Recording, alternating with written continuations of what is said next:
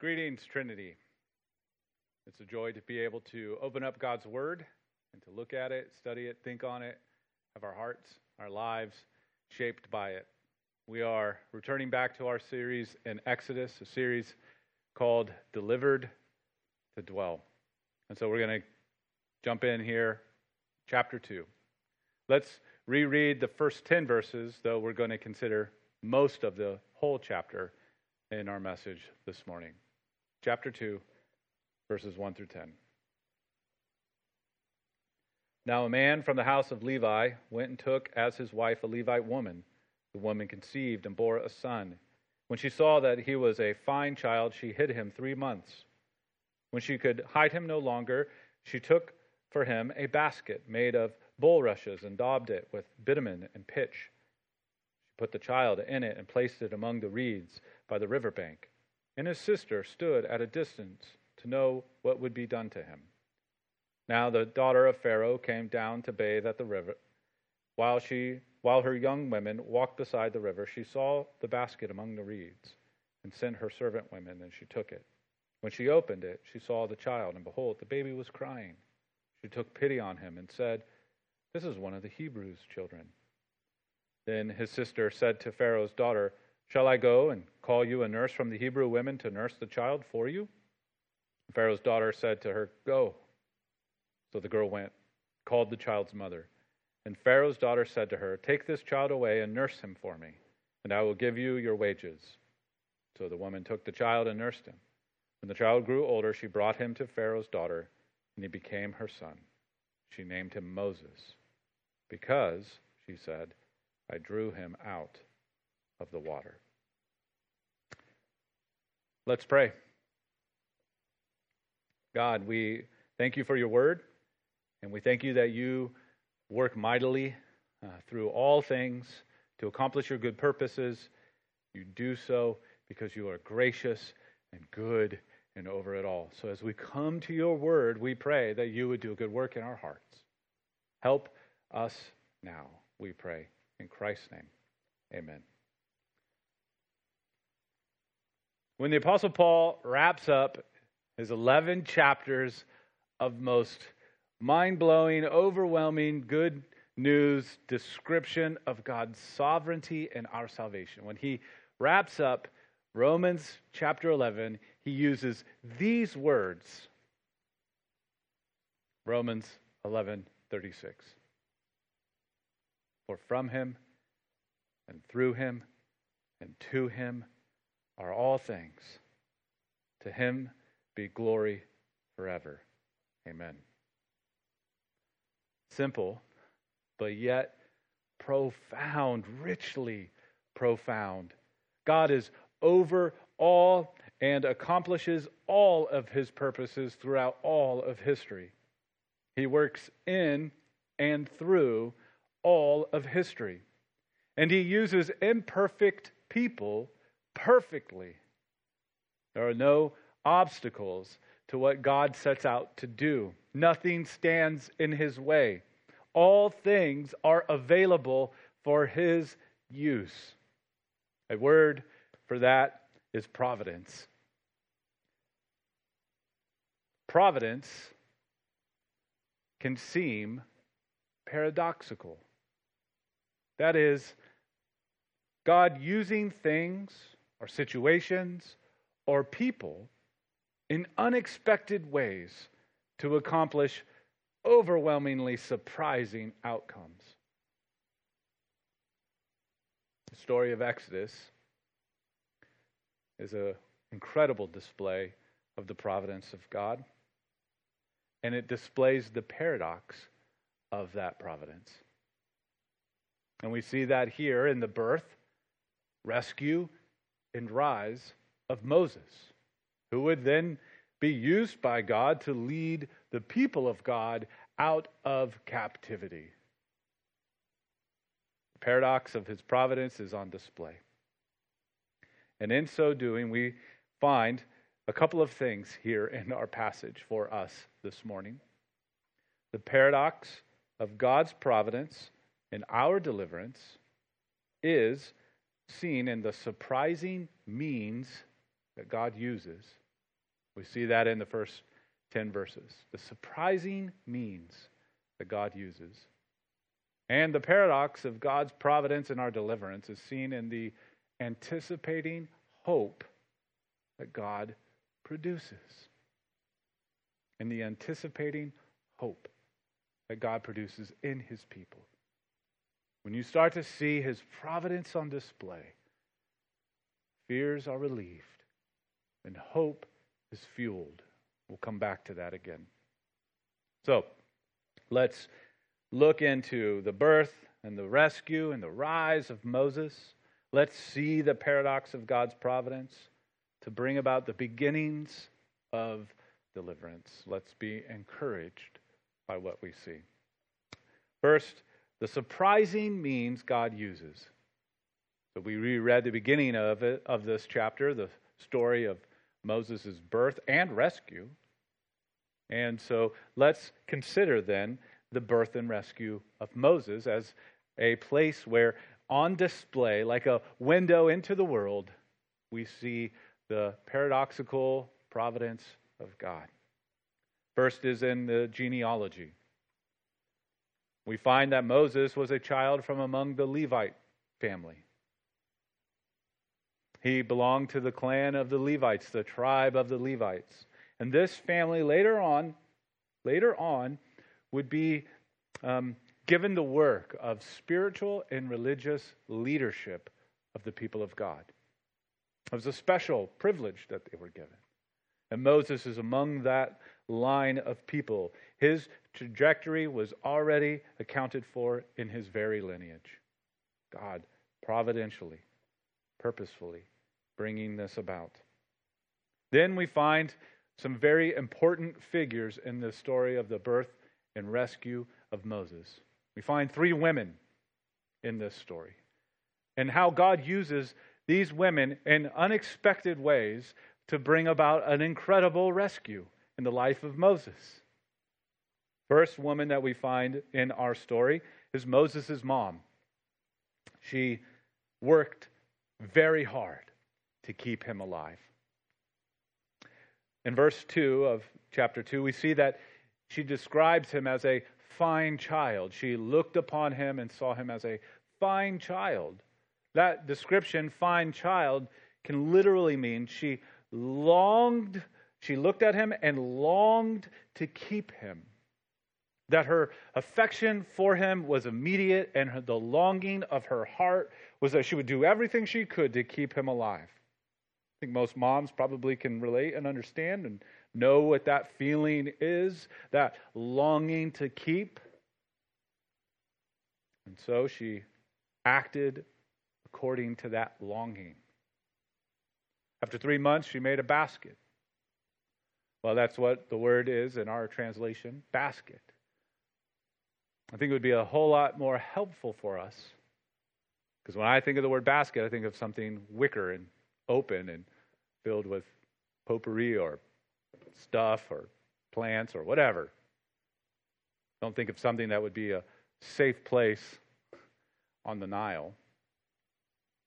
But that word basket is the same word for the word ark that we find in Noah's story. It's an ark. In fact, as you read the description of what she did in preparing it, it sounds very similar to like a little micro version of the big macro ark. It is a place by which Moses would be delivered. He would be rescued, just like Noah was and his family.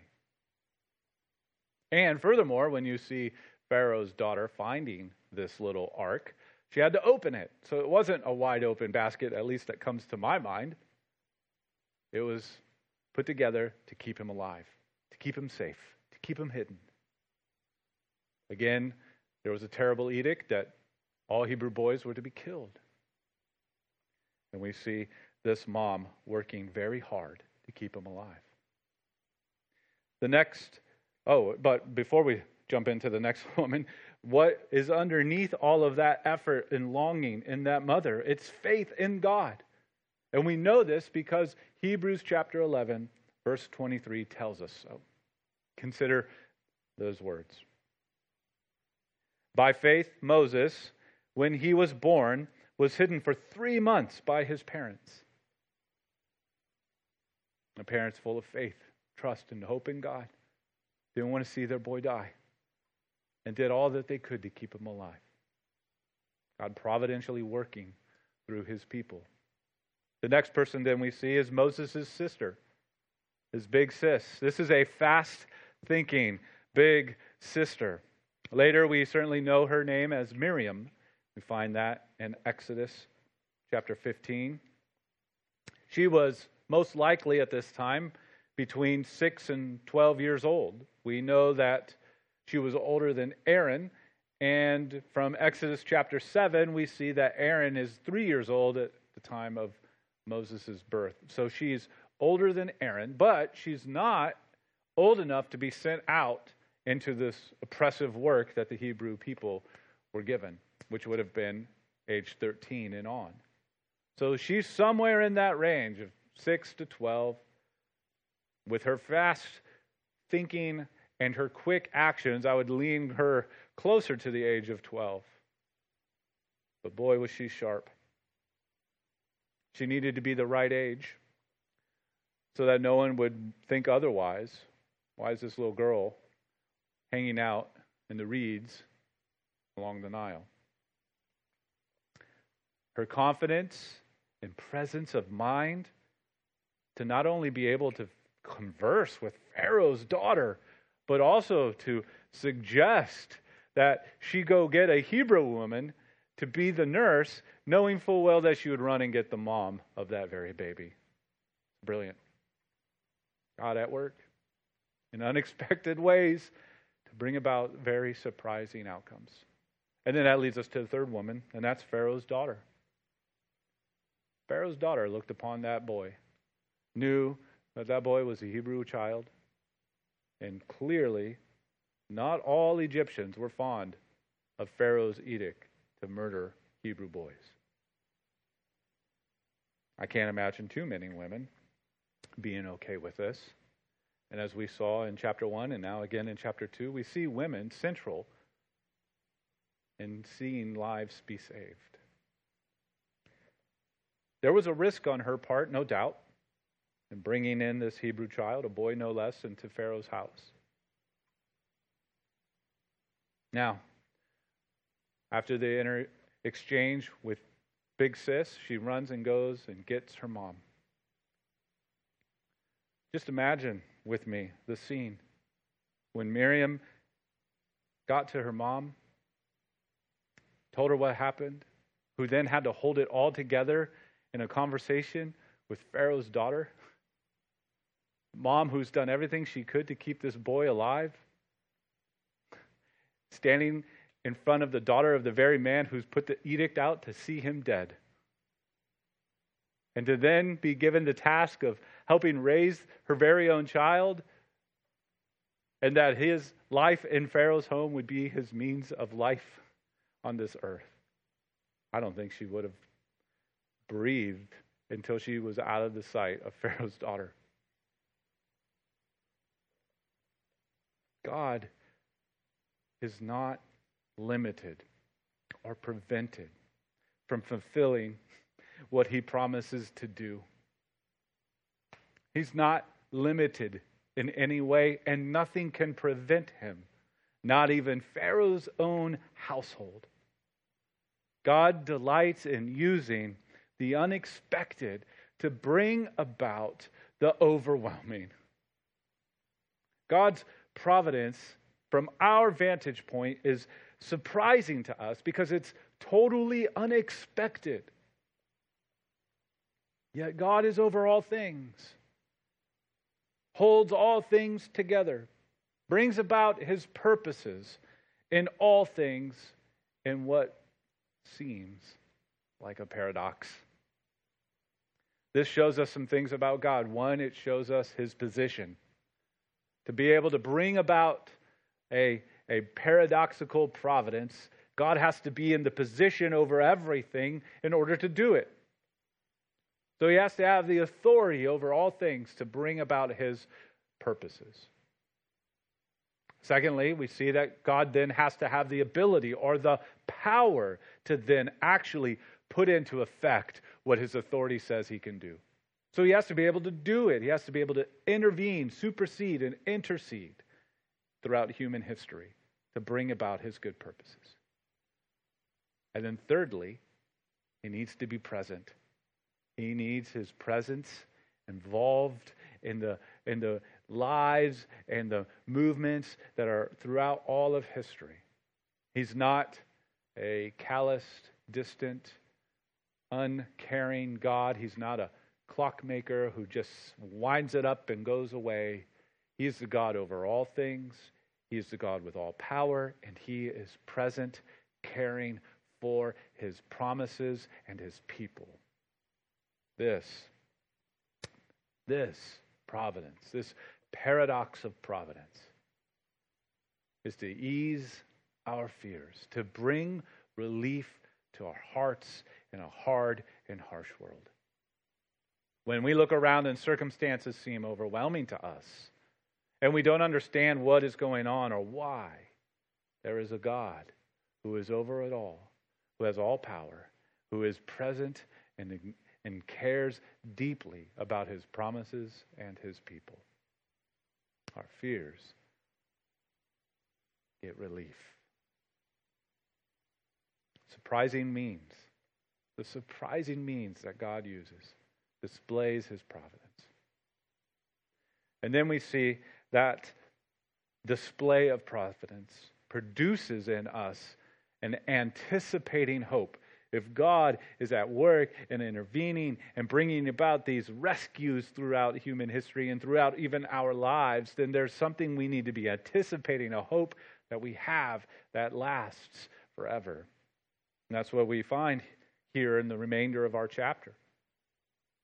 The anticipating hope God produces in his people. Now, let's look carefully. Again, considering then the second half of this chapter. We find in verses 10 through 22, namings that bookend the remainder of our chapter. There's the naming of Moses in verse 10. There's the naming of Moses' son in verse 22. And both of those namings, that bookend picture, is giving us really a picture of the Exodus as a whole. Look at the names. So first we find Moses. He's given the name Moses because he was drawn up, brought up out of the water. His name is Moses because he was drawn up. And Exodus is the bringing up and bringing out of God's people. And then look over at verse 22, and we find Moses' son. His name is Gershom. And that name means sojourner, wanderer in a foreign land. It's the picture of the Exodus. It's exactly what's going to happen in the lives of these Hebrews as they are brought up and out of Exodus or out of Egypt, and then as they are wandering in a foreign land. What Moses experiences is what the Hebrews will experience in their own Exodus. And even more so, as you start to look into the details and circumstances of Moses' life as he's getting ready to then return back to Egypt, we see how those details and circumstances are foreshadowing what the Hebrews would experience in the Exodus. Consider these details. Both Moses and Israel are born in slavery, they're oppressed, and they live under an evil edict of murder. Both Moses and Israel have these profound water events in their stories by which they are radically rescued. Both Moses and Israel escape to Midian and to this mountain called Mount Sinai. And there, at Mount Sinai, both Moses and Israel experience God's presence. Moses with the burning bush, and then Israel where God descends down on Mount Sinai, giving the law, and Moses mediating between the people and God. And then, lastly, we see both Moses and Israel display doubts throughout the story, and yet God displays his faithfulness. In God's providence, Moses was uniquely equipped to identify with and lead the people of God. From his lineage to his rescue to his experiences, Moses underwent what Israel would soon experience. God knows what he is doing, even if we can't see it or understand it. And it's incredible when we see the providence of God at work. It gives us a hope, one that we anticipate with even greater fuel. And that story of Moses and this identifying with his people goes even a further step. There's even something more grand and glorious. It's pointing forward to. So our hope is still yet anticipating something even more fully expressive of God's providence, power, presence. Let's look closely at verses 11 and 12 of this chapter. Here we're going to find that Moses is foreshadowing Christ. Moses identified with his people. He looked upon his people, identified with them. Something changed in his life when he saw them, saw the plight that they were under, and then he acted. But as Moses identified with his people, he also failed. Let's first consider verse 11. One day when Moses had grown up, he went out to his people and looked on their burdens. Then he saw an Egyptian beating a Hebrew, one of his people. Note that Moses looked upon his people. He saw their burden. He saw their plight. He identified with them. They were one of his people. And then he moved to action. Now look at that action in verse 12. He looked this way and that. Seeing no one, he struck down the Egyptian and hid him in the sand. His actions were murder. And then he attempted to cover them up. It was one of those sentences. He looked this way and that. You didn't have to finish it. You knew the motives were bad. So there's an aspect about Moses that's incomplete. There's something there that's pointing us forward. One who looks upon his people, sees their burden, their plight, and is moved to action. But Moses' action was sin. It was evil. It was murder. Now, this Exodus story isn't an isolated story. It's in the context of the Bible. And the Bible is one whole story. And what we see here in this story is pointing us forward to the grand story of the Bible. And that points us to Christ. Christ identified with his people, just like Moses, but instead of failing, Christ wins. Christ wins. Let's consider carefully some of the ways in which Christ identified. He looked upon his people, just like Moses. So like Moses, Christ looked upon his people. He entered into our humanity, for one. John 1:14. And the Word became flesh and dwelt among us. Furthermore, not only did he enter into our humanity, but he touched it. And he touched it in its brokenness. He touched the lepers.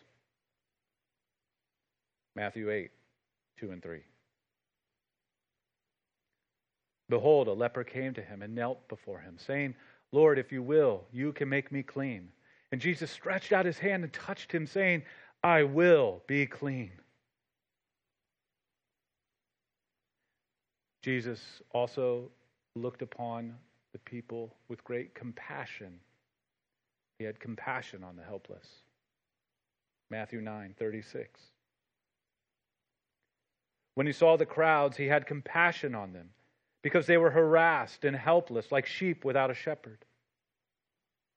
Or how about that derogatory description that Jesus wore as a badge? Friend of sinners. From Luke chapter 7, Jesus speaking. And you say, look at him, a glutton and a drunkard, a friend of tax collectors and sinners. And he identified with our weaknesses and has grace upon grace for our needs. Hebrews 4. For we do not have a high priest who is unable to sympathize with our weaknesses, but one who in every respect has been tempted as we are, yet without sin. Let us then with confidence draw near to the throne of grace, that we may receive mercy and find grace to help in time of need. Christ identified with his people. Unlike Moses, Christ didn't kill. Moses killed, Christ died. And in his death, once again, we see the paradox of God's providence. In his death, in what looks like defeat, comes the greatest rescue and deliverance and victory of all of human history. Christ entered into our humanity in order to rescue us. He is not afraid or put off by our sin and our stench. In fact, he came all the way down into it to rescue us. God providentially working in the most unexpected ways to bring about the most overwhelming rescue. And that's it. The paradox of God's providence is that God delights in using the unexpected to accomplish the overwhelming. And nothing can stop him or prevent him from fulfilling what he promised to do. And the story of Moses and the story of Exodus, as amazing as they are, they have themes that are part of the larger story of God's Word, the glorious story of the Bible. And at the center of that story, the climax of that great and grand story that Moses and Exodus are foreshadowing and pointing us to is Jesus, who through what looks like defeat brings the greatest deliverance known to man. Behind it all is a God who works his paradoxical providence for good. For from him and through him and to him are all things. Glory to God forever. Amen. Let's pray. God, we thank you for your word. And as we see your most remarkable providence at display in the birth, in the rescue, in the rise of Moses, the means by which you used this imperfect man to bring about a great rescue. God, I pray that our hearts would see the themes of that narrative and the grand narrative of your Bible, of your word. That it would drive us to Jesus, whom we see one who rescues us from our sin. who knows us, knows our weakness, and rescues us all the more. God, I pray that would bring a great sense of comfort and hope in our lives right now. And that it would produce in us hearts full of wonder and worship. We pray in Christ's name. Amen. Continue on together in worship and response. Close out with your benediction. Have a great week ahead. Stay safe. Be blessed.